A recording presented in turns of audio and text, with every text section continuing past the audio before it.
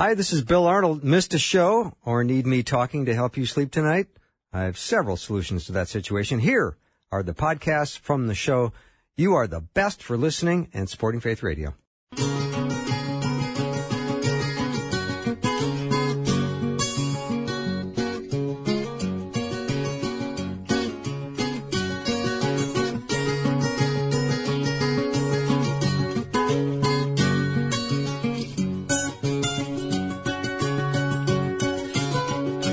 And a warm welcome to Afternoons with me. I'm Bill Arnold. It's been a couple of weeks since I've spoken to David Wheaton. He is regular on the program, as you know, and you probably have missed his voice a little bit lately because he has stepped out of rotation for a little bit, but he's back today, and I can hardly wait. We're going to continue our study on the book of Exodus. We're going to now talk about the 10th plague and the Exodus beginning. If you've been following along, you have been loving this study just like I have, and we're glad to have David back on the program. David, welcome. So glad to be back with you today, Bill. Thanks for having me on. Let's talk about how we got to the 10th plague. Just a little review. Well, it's been quite a long and circuitous route to get to this 10th and final plague in Exodus, and it's just an amazing story. If listeners have never read the book of Exodus, and, read Genesis, then get into Exodus, it's just incredible. How God delivers his people, the Jewish people, out of slavery in Egypt and brings them to the land that he promised to them. That's why it's called the Promised Land, and it's called Canaan then, modern-day Israel, but just an amazing story. So there are these 9 plagues that got us to where we are today, and each of the plagues that God had sent on the Egyptians, and really specifically on Pharaoh, because he was the one who was refusing to let the Israelites go off and worship, as Moses was requesting from Pharaoh. And he'd refuse, and so God would send plagues and tighten the screws on them, like put them in a vice and tighten the vice.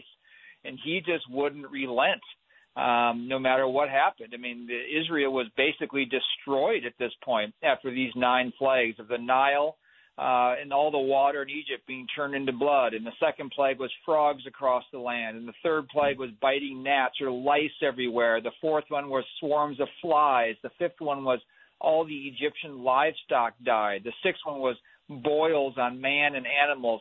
The seventh was hail that destroyed crops and everything. The eighth was whole swarms of locusts that made the land just dark with grasshopper-like creatures. And finally, the 9th plague was darkness over the land for 3 days. And God was creating this distinction during some of these plagues, by the way, too, Bill, where the plague would happen in Egypt, but not in the land of Goshen where the Jewish people were living within Egypt. So God was clearly showing his power over creation. He was clearly doing his work in the lives of not just the Jewish people, his own people, but also in the lives of Pharaoh, showing them that all their false gods were just that. They were false gods. That there's one true God, and God is that God, and we need to listen and obey him.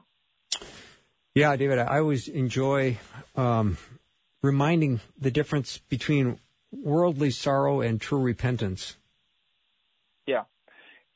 That is actually a really important theme in this whole story of the plagues as we get to the 10th plague, is that there's a difference between worldly sorrow or worldly repentance and biblical or godly repentance. It says in 2 Corinthians chapter 7, verse 10, for the sorrow that is according to the will of God, now there's godly sorrow here, produces a repentance without regret, leading to salvation. Then he contrasted the second part of the verse, but the sorrow of the world produces death. And so why this has been a relevant issue all along is because during these plagues, Pharaoh would look like he's going to relent and, you can go and worship, but don't take your animals with you, or don't go too far away, or don't take your little ones.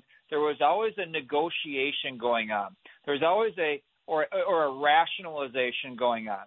So there's none of that with true repentance. True repentance is not sorrow over the consequences of my sin, but it's sorrow that I've offended holy God. I'm a wretched sinner. I don't deserve anything but your judgment, God. That's real repentance. the kind of repentance we see in this story of Pharaoh and resisting letting the people of Israel go is that, well, you can go but this, you can go but leave this, or pray for me, or this time, this kind of language shows that Pharaoh was never repentant, and it's his proud heart that kept him from repentance. He can't see what's obvious to everyone else. Even the people around him, his own kind of inner circle said to him, how long will this man be a snare to us? They say to Pharaoh, let the men go, that they may serve the Lord their God. Do you not realize that Egypt is destroyed? So in other words, even his own people were saying, look, you got to relent here. Can't you see what's going on? You need to repent. Let these people go and worship. We're going to be destroyed.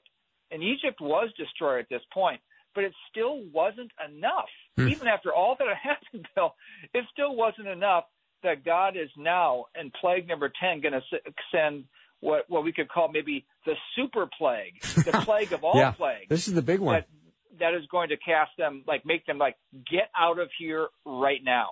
Yeah, well, God was gracious enough to even sort of give a preview of the 10th plague coming. That's exactly right. And even throughout all these plagues, you think, well, gee, God seems very harsh in these plagues and so forth. But really, he's actually giving them, Pharaoh and the people of Egypt, more time to repent and turn to him. He's not destroying them. He didn't do the 10th plague as the first plague. So there are all these plagues, and they should have seen, there is a true God. We need to follow him. We are accountable to him. We need to obey him. We need to let them go. But they weren't getting that. And so he was giving them so many opportunities to repent, as he gives us today many opportunities to repent. We don't serve a God who's on a hair trigger. Right. Our God is a God of compassion and grace and mercy. He's giving us many opportunities to repent of our sin and turn to Christ. And so we don't want to harden our heart as Pharaoh did. And so he gives this preview of the 10th plague, as you were asking about. And the 10th plague is the death of the firstborn among the Egyptians. And God says in Exodus chapter 11, verse 1, he says, now the Lord said to Moses, one more plague I will bring on Pharaoh and on Egypt, and after that, he will let you go from here. When he lets you go, he will surely drive you out from here completely. I mean, this is going to be like there's no more negotiation, no more, stay close to home or leave your children behind. This is God controlling history. And it goes back to, again, why did we go through the first 9 plagues? Why didn't he just get to this one right away? Well, God knew that Pharaoh wouldn't relent. He knew he wouldn't repent. So God is showing he's getting glory by his judgment. He doesn't get just glory in his mercy and compassion. He gets glory in his judgment because his judgment is perfectly just. Unlike human judges, he always makes the perfect decision. He always gives us exactly what we deserve, and only by his grace does he not give us what we do deserve, judgment, when we turn to him in repentance and faith. So God is achieving his purposes not only in the life of Pharaoh, but of the Egyptians, but of Moses and the Israelites. Through all these 10 plagues, he's actually doing purposes, bringing some to saving faith, teaching some, the Israelites, about himself, making them further trust in him, getting Pharaoh to the point of repentance, which he never gets to, by the way. So he's got plans and purposes as we arrive at plague number 10. Oh, is it nice to have you back, David? We have missed you. This is awesome. David Wheaton is my guest. Of course, we're continuing our discussion on the book of Exodus. David, let's talk about the major feast for the Israelites that was instituted in the 10th plague.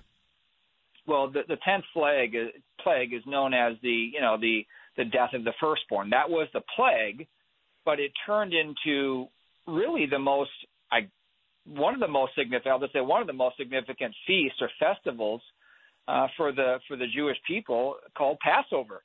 And anyone listening to it say, well, Passover, that's still celebrated today by Jewish people, and even some Christians celebrate Passover to try to get a better understanding of Christ, the future Passover lamb that would take away the sins of the world.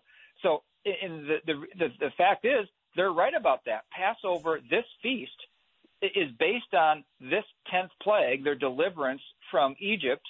And this is still celebrated. Here we are about 4,000 years later in this particular moment, which we're talking about today in the year 2021, is still being remembered as God delivering the Jewish people out of slavery to Egypt.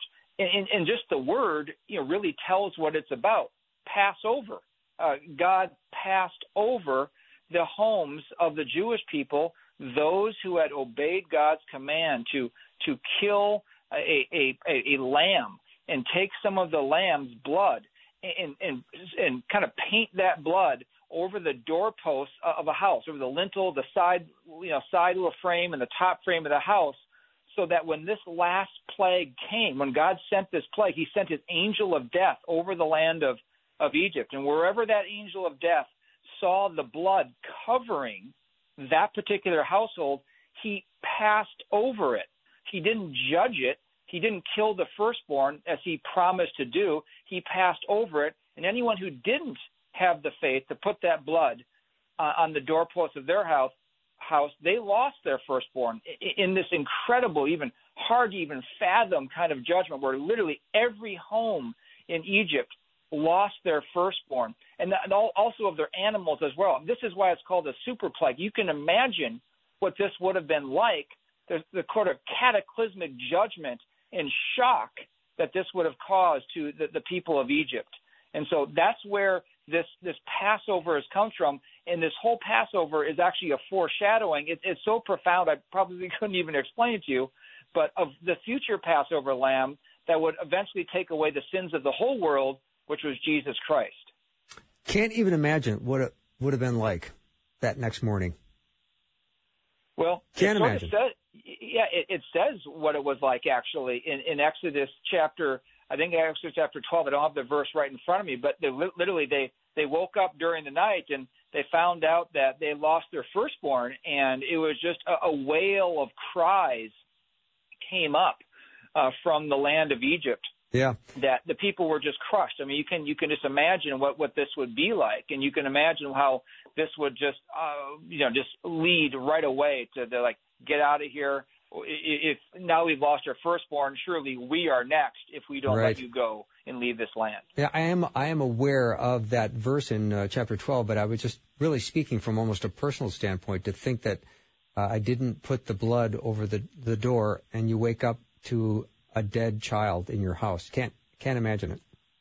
Exactly. Yeah. Exactly. Yeah. And so, and what's so amazing about it, Bill, is the blood, of course, represents in the future the blood of Christ that would be shed on wood as well on that cross, as the Passover lamb's blood would be on the doorpost.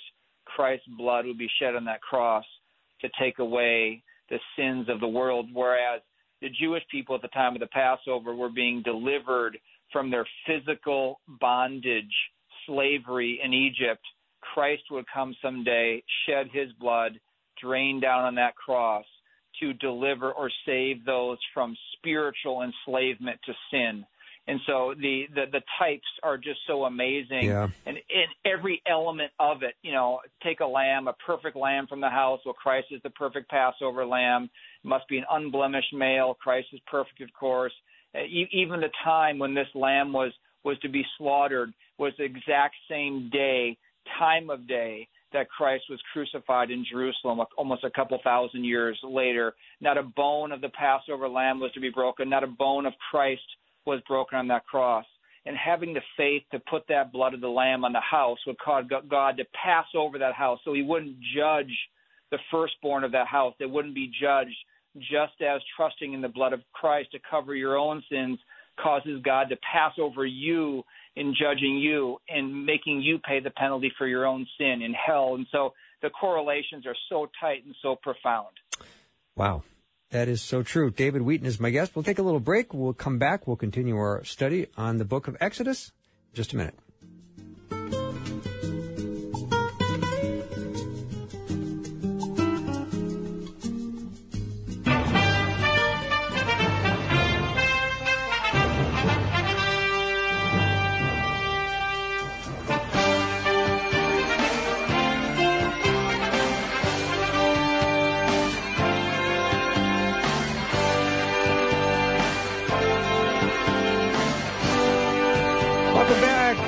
is my guest. We're continuing our great study with him on the book of Exodus. And David, right before the break, you were doing a masterful job of just sharing some of the similarities between the Passover sacrifice and Christ's sacrifice on the cross. I don't know if there was anything more to add to that, or was that it? Because it was great. Well, there's if you ever look into like the Passover Seder, the Seder meal, maybe some of your listeners have heard of that, and just the elements of that. I was reading something about it, how there was kind of like three compartments where they put the matzah part of the bread in there, and that represents the Trinity, and only the second pocket where the bread was, only that particular portion was broken. And I mean, it's so, again, like I said earlier, it's so profound and so deep. There would be so much more to say about it, but I think the headline is this, that the Passover sacrifice and killing a lamb and putting the blood on the doorpost, that is the foreshadowing of a perfect lamb. They sacrificed a Passover lamb every single year after this. Every single year one was sacrificed until the time of Christ came. And then he was, what did John the Baptist call him? Behold, the Lamb of God, which takes away the sins of the world. So even Christ is considered like the Passover lamb, an unblemished lamb that doesn't need to be sacrificed over and over again. He had one sacrifice that forever paid for the sins of all those who will come to saving faith in him. And so that's the headline there, is that this Passover lamb, the blood on the door, is the same thing that we see in the person and work of Christ, that he was the lamb, he shed his blood on the cross, and that when you receive what he did by faith, you believe that by faith, you trust in that full, you trust in his blood as covering your sin, that God will pass over you in judgment. He'll save you and welcome you into heaven because your sins have been covered by the perfect Lamb of God. Mm-hmm. David, as we talk about the 10th plague, and of course this is the plague of the firstborn, the death of the firstborn, this really is excruciating to think about and to try to navigate through this passage of Scripture. And it came in chapter 12. Not only was the firstborn, but it was also the firstborn of cattle, wasn't it? Yeah, it was. It was very pervasive. And I was actually looking up whether it was just the firstborn males or just the firstborn, whether male or female. And there's a little bit of dissension on that, as getting clarity on it. But you're right. It was the firstborn not only of humans, but of animals as well. So this would have been completely devastating. And we had mentioned earlier that when this plague happened, it says in Exodus 12, verse 30, or actually back up one verse to 29. Now it came about at midnight, just as the Lord had said it would, that the Lord struck all the firstborn in the land of Egypt, from the firstborn of Pharaoh, okay, so Pharaoh didn't escape this, who sat on his throne, to the firstborn of the captive who was in the dungeon. Wow. In other words, top of the food chain to those in the most menial situation in all of Egypt. As you mentioned, all the firstborn of cattle. And then here's the reaction in verse 30. Pharaoh arose in the night, he and all his servants and all the Egyptians, and there was a great cry in Egypt, for there was no home where there was not someone dead. And then the immediate next verse is, then he, Pharaoh, called for Moses and Aaron at night. He didn't even wait, not a moment, and said, rise up, get out from among my people, both you and the sons of Israel. Go worship the Lord, as you have said. Take both your flocks and your herds, as you have said, and go and bless me also. There was no negotiation here. Don't go too far away. It's like, just go. He's bowing his head, at least temporarily, to the Creator God, the God of all gods, because God had totally destroyed all the other gods of Egypt. He had repudiated them, stomped on them. There was just nothing left. This was complete and utter defeat. He's acknowledging that Moses' God is far greater than the gods that he held as his own gods. And not only that, Bill, but the people, as they're being kind of pushed out of the land now, are actually, they're gaining favor by the Egyptian people. It says in verse 35, the sons of Israel had requested from the Egyptians articles of silver and gold, and the Egyptian people had given them favor. And so they gave them articles of gold and silver, valuable things. And it says this in verse 36, thus they plundered the Egyptians. So they not only were shoved out of the land, they were shoved out of the land enriched, with gold and silver and clothing, all these things to go on their journey. They weren't being left destitute, leaving the land of Egypt that they had basically built for the Egyptians. Wow. All right, David, let's talk about not only the size and scale of the exodus out of Egypt. I mean, this sounds like it's going to be massive undertaking, and there's probably no porta potties, is there? No. This was a movement of people, unlike probably anything in human history. Probably around 2 million people were part of the Exodus. The Bible says in Exodus chapter 12, it says, now the sons of Israel journeyed from between Ramses and Sukkot, towns, about 600,000 men on foot, aside from children. So if you add women and children to that, 600,000 men, likely around, let's say, 2 million people leaving. Now, you have to think back to many months ago in our previous conversations when Joseph and then his brothers first came down into the land of Egypt. That was 430 years to the day, by the way, earlier. That's how amazing God is. Yes, things happen to the day. 70 sons of Jacob, 70 of Jacob's family had come to Egypt about 400 years earlier in 1875 BC, and now 430 years later in 1445 BC, they're leaving. So 70 had turned into about 2 million. Wow. It was a mixed multitude. It was not just Jews. There were some Egyptians and some others, but largely it was the Jewish people. And it was an amazing, you can imagine, what the logistics of that and getting food for everyone. But God would provide for all that as they made this journey from Egypt up to what is present-day Israel. It's so nice to be back into the study. We just have about 90 seconds left. Are there any other interesting little facts about the beginning of the Exodus? Yeah, I'll just pick two things, is that they didn't take the shortest route, as we are going to find out next. Yeah. They all they had to do was kind of go east a little bit and then north, and it wasn't going to be a very long journey, maybe a 4 or 5 day journey. It would turn into 40 years. And they started going south, and they hooked around, and there was a lot of disobedience in the desert and so forth. We're going to be getting into all of that. So they didn't take the shortest route. And they were being led in a very unique way. The Lord would lead them. God would lead them in a pillar of cloud by day, and then at night there'd be a pillar of fire by night. So just imagine that for a second. Here you are, this miraculous plague as you've seen in Egypt, and you're walking out, and you're being led by God Himself, manifested in a pillar of cloud by day and fire by night. Amazing. What an awesome thing to consider about this awesome God in epic Exodus. Just amazing. David, I'm so looking forward to continuing the study. Thank you so much for doing the show today, and I'm looking forward to our next time together. So glad to be back with you, Bill. Thank you so much. David Wheaton has been my guest, of course, host of the Christian Worldview. You can go to thechristianworldview.org to learn more about David and his amazing show on Saturdays. I never miss it. We'll take a little break, and coming up next, we're going to talk to Chris Coursey. Be right back.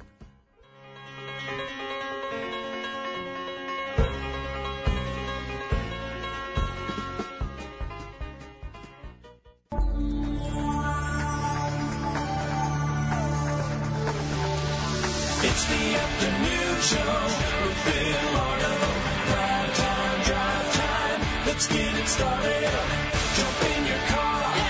What's for dinner? It's the afternoon show with Bill Arnold. Welcome back. We all have triggers, stuff that sets us off, and we start to go, oh, it's the traffic jam, it's rejection, it's maybe someone at work that you're really struggling with. And a good day can all of a sudden become a bad day. And under the right conditions, all of us can be pushed too far. And then the trick is to try to figure out how to get back to having healthier emotions. We'd like to think of that as that sweet spot. So what's the secret? Now, you're going to be surprised to know that it's as easy as flipping a switch. And Chris Coursey wrote a book called The Joy Switch, How Your Brain's Secret Circuit Affects Your Relationships. I'm very intrigued by this. And Chris is an ordained minister, a pastoral counselor, a published author, and a big-time international speaker.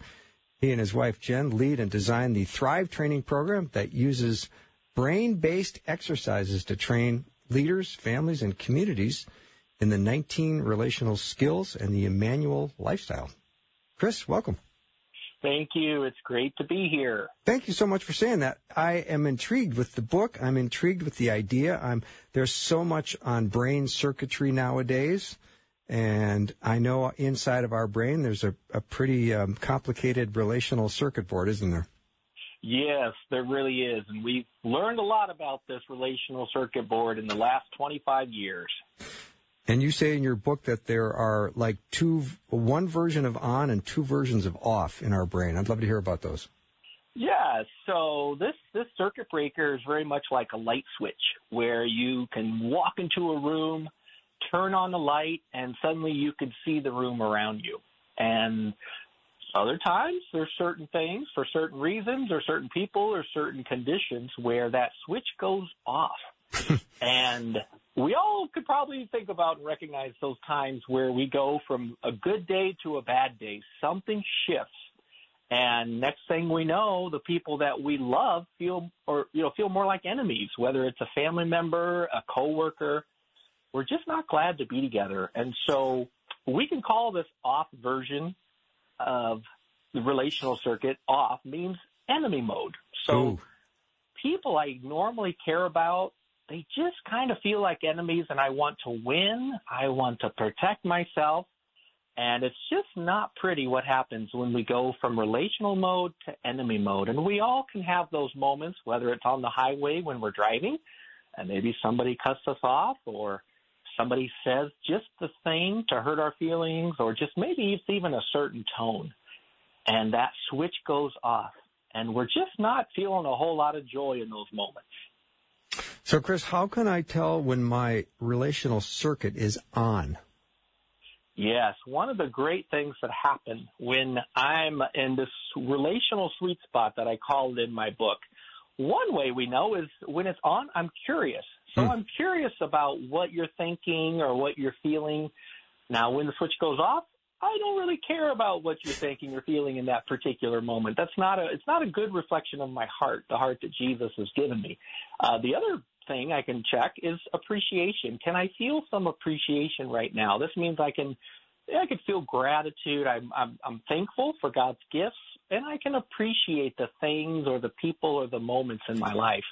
When I go into this enemy mode, what happens is I really don't feel appreciation. I usually feel resentment. I don't feel thankful. I just feel mad, or I feel worried, or I just feel offline.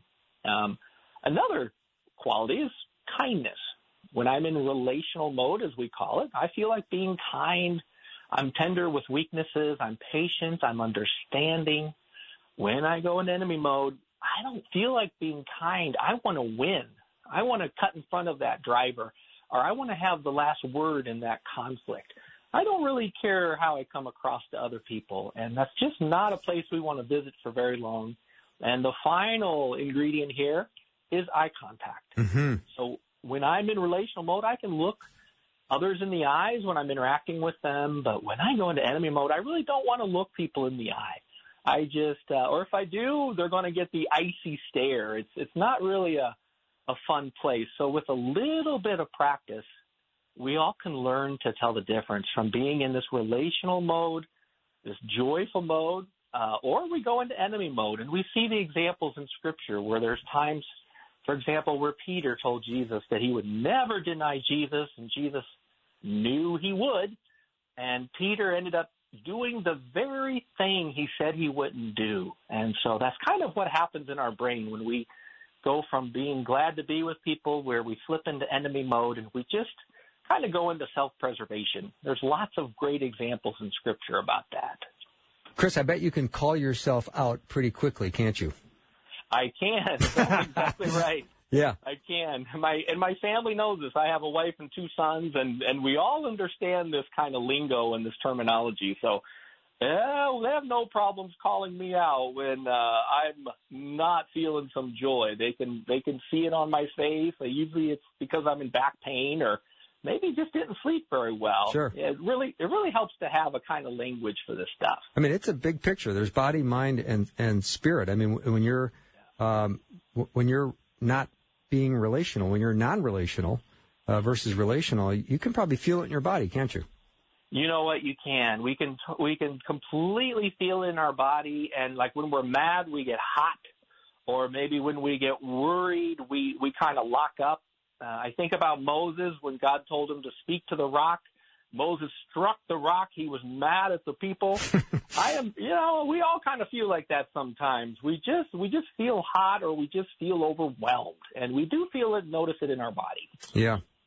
Dr. Jim Wilder gave a really interesting endorsement on your book, and he said, "Politics, money, and religion. Why are there topics and people we just cannot talk about? How does family love turn into shouting, silence, hurt feelings, and distance? The joy switch explains the clear mechanism in the brain that few people understand, but we all see. You already need to know this." I was very intrigued by that because you can see people like arguing, having this very heated argument, and they're kind of raising their voices, and then the phone rings, and it's, "Hello, hey, how are you?" Yeah. It's like, oh, whoa, what happened there?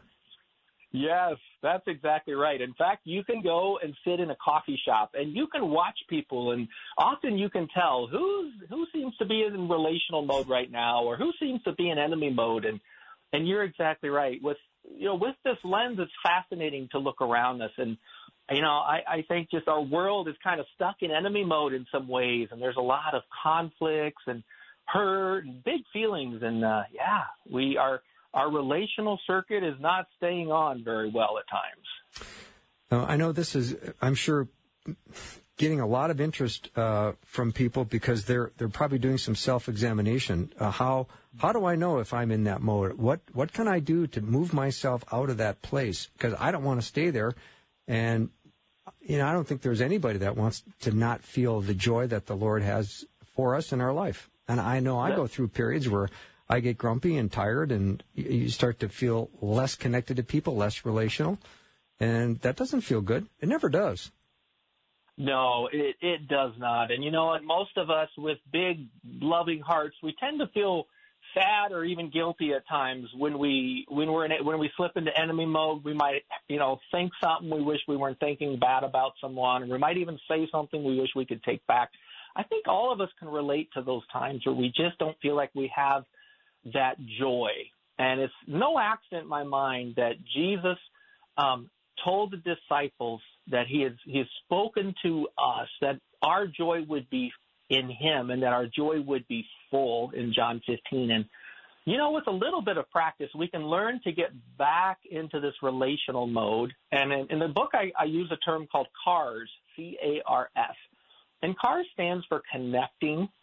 So we connect with people where we feel seen and heard and understood. We all have good friends often who are just good listeners. We know if we'll talk to them or call them, they're really good at just helping us be able to kind of calm down. So that's the C. The A in CARS is just appreciation. So we can reflect on God's gifts in our lives. And those gifts might be people, they might be moments or experiences that were meaningful. I live in Michigan, and I can enjoy some beautiful sunsets sometimes, and I just feel like that is such a perfect gift from God. So that's appreciation helps me to get back into relational mode. The R in CARS is for rest. Sometimes we just need to press the pause button, take a couple deep breaths, and that helps us be able to kind of come back online. And then the S is just for exercises that quiet our body. And so I encourage people, I say yawning is actually good for us, even though we tend to think of yawning as a bad thing in society. But yawning actually releases good chemicals for your body and your nervous system that has a calming effect. So Olympic athletes will often yawn before a big race because what it does is it just helps your body to kind of stay in its sweet spot. So all of these very practical ways can help us get back into relational mode. Some people just want to go sit outside and enjoy the outdoors or walk a dog around the neighborhood or just watch the birds out a window. There's lots of things that we can discover, lots of gifts that God's given us that we can enjoy. It just takes a little bit of practice. Yeah, because I always find that I yawn right before a big nap. Yes. Yeah, that's okay. Yeah. That's good. Yawning has a good quieting effect on us. It does. Chris Coursey is my guest. He's written a book called The Joy Switch, How Your Brain's Secret Circuit Affects Your Relationships. Here's something you wrote, which I really liked. It said, staying in the relational sweet spot keeps a rhythm of joy and peace going, while staying in enemy mode is costly. It is expensive to run the brain's relational engine into the red. I'm starting to think you're onto something here. You know what? I think we all relate to those times where when we haven't been able to rest, or we've had a full day, or maybe it was a bad day, a short night's sleep, just some conflicts at home or at work. All of these things can really take a toll, and we find that our wick is shorter and shorter. So what that means is it just, when we're kind of at the edge, slipping into enemy mode, it doesn't take a whole lot to just put us out of our relational mode. And that's where we tend to lose our joy, and we just start reacting. And I find that there's lots of things in this world that can put us in enemy mode. And so we have to be purposeful about pulling the weeds in our lives, in our gardens, that are just robbing us from the good stuff. But I'm so thankful we have a God who is present and loving and with us and faithful, that we can turn to really help us hold on to this joy. Mm-hmm.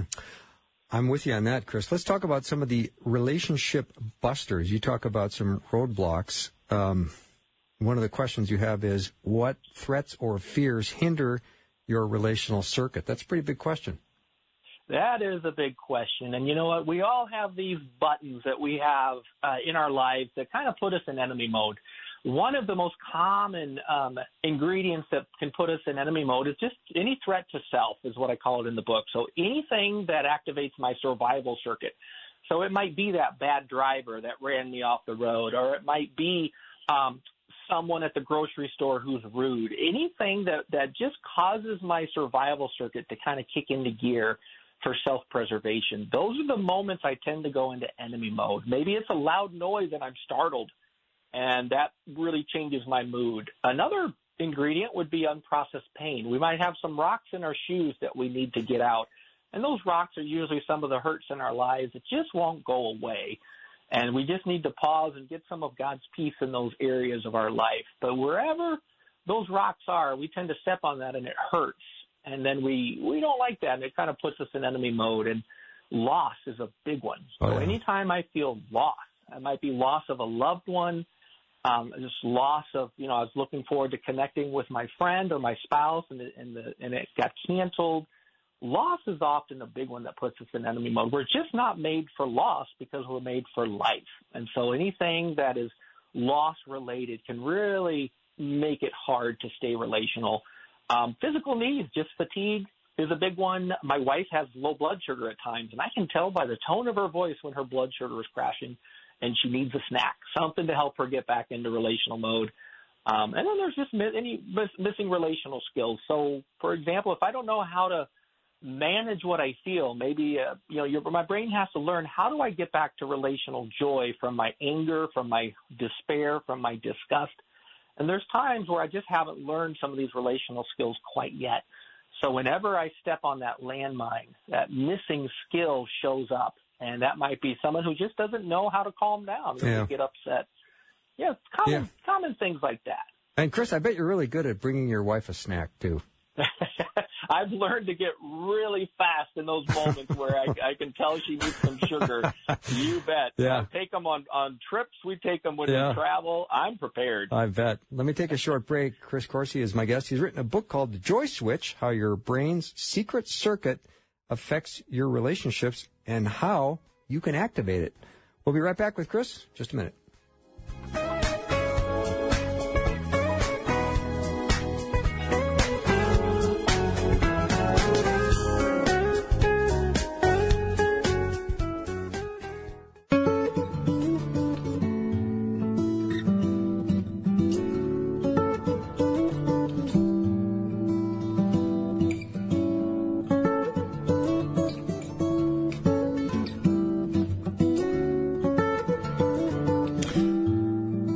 Talking about joy today in the Joy Switch with Chris Coursey. Speaking of joy, I just wanted to let everyone know that this November we've got this wonderful promotion coming up with Prepare Him Room Devotional Giveaway. So if you want to get in on that drawing, We've got 2 devotional bundles and 2 copies of Prepare Him Room. That's Susie's new book. Go to myfaithradio.com to check that out.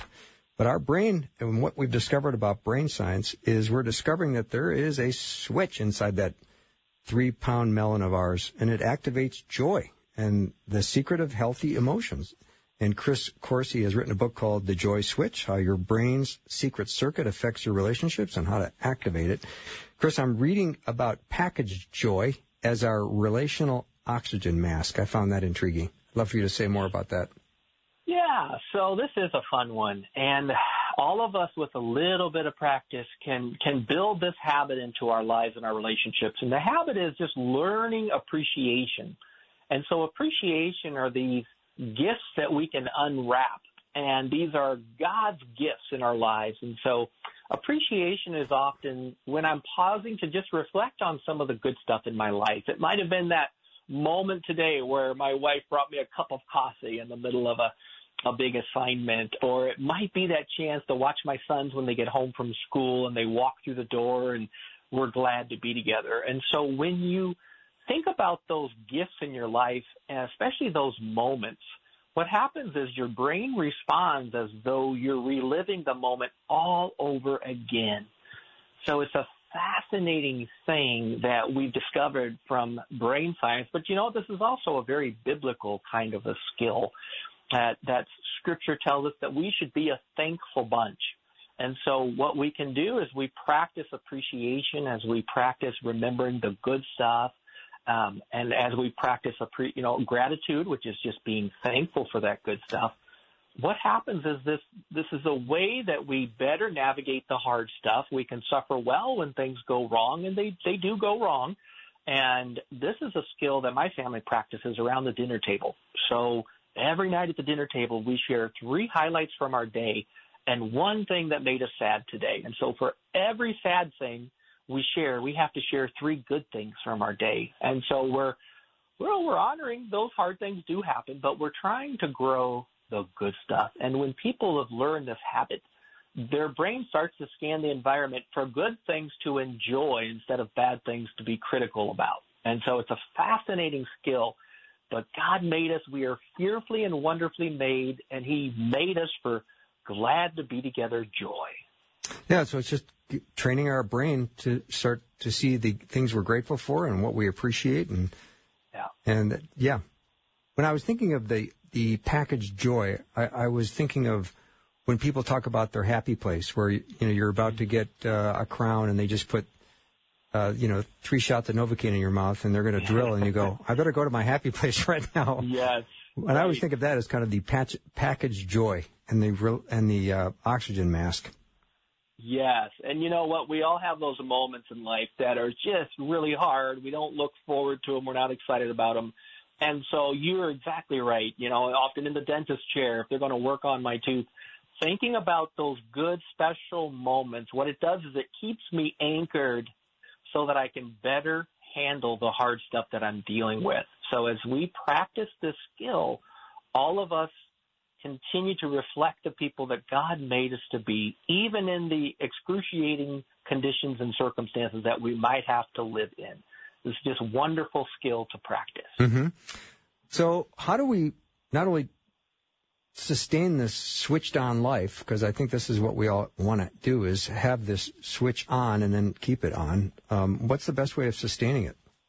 You know what? One of the things I hoped with the book is exactly this, that people would have a language and a lens and some practice. There's actually 19 exercises in the book so that people can live the switched on life. And so part of it is we just need to understand when it happens. And so in my parenting, if there's times where my wife and I are we're focused on a problem instead of a relationship, then we will pause and say, you know what, let's have this conversation in a few minutes. Daddy needs to get back online here. I need to get my oxygen mask on here.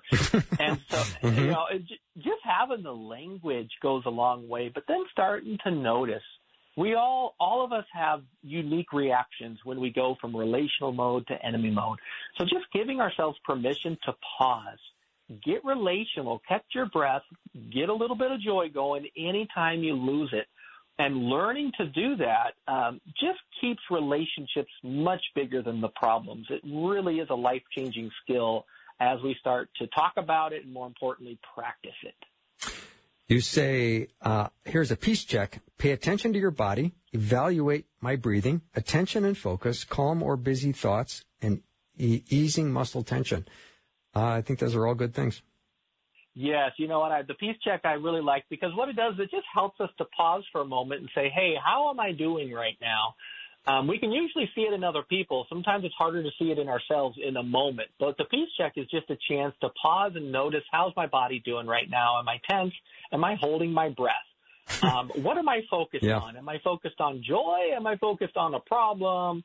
Am I calm, or are my thoughts really busy? Or how's the muscle tension in my shoulders and so forth? These are all just, in a sense, it's a litmus test to help me determine, am I anchored in joy and peace right now, or am I just completely losing it and I need to pause before I go any farther?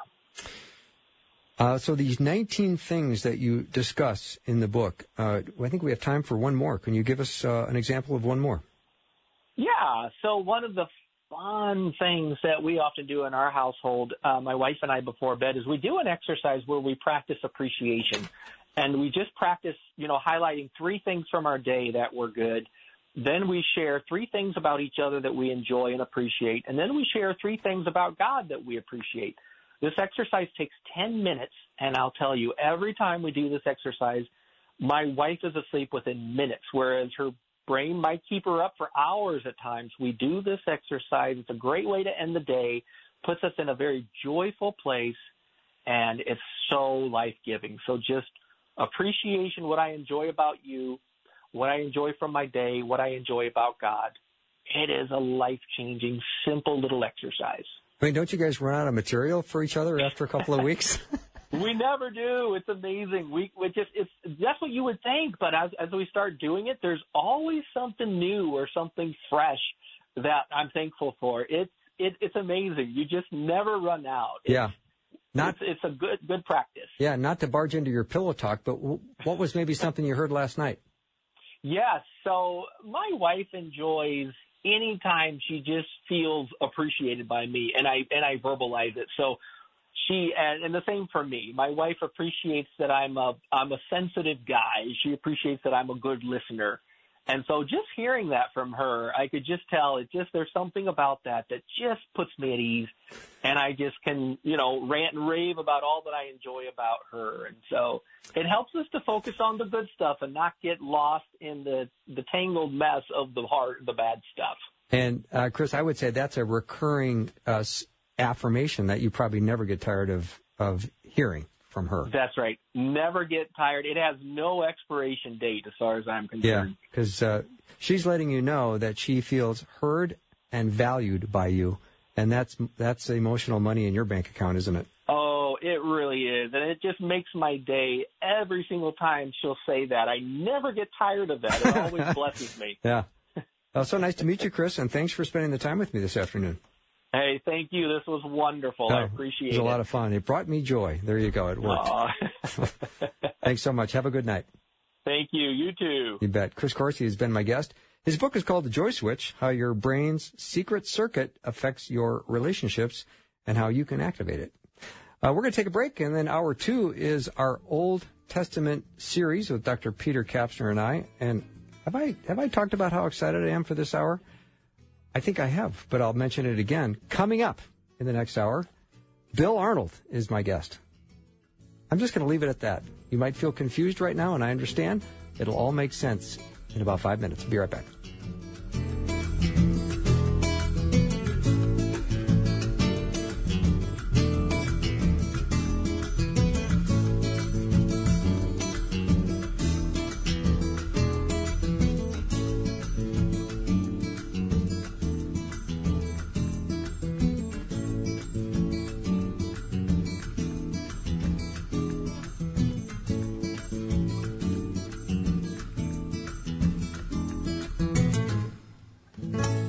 Thanks for listening. Programming like this is made available through your support. Information available at myfaithradio.com.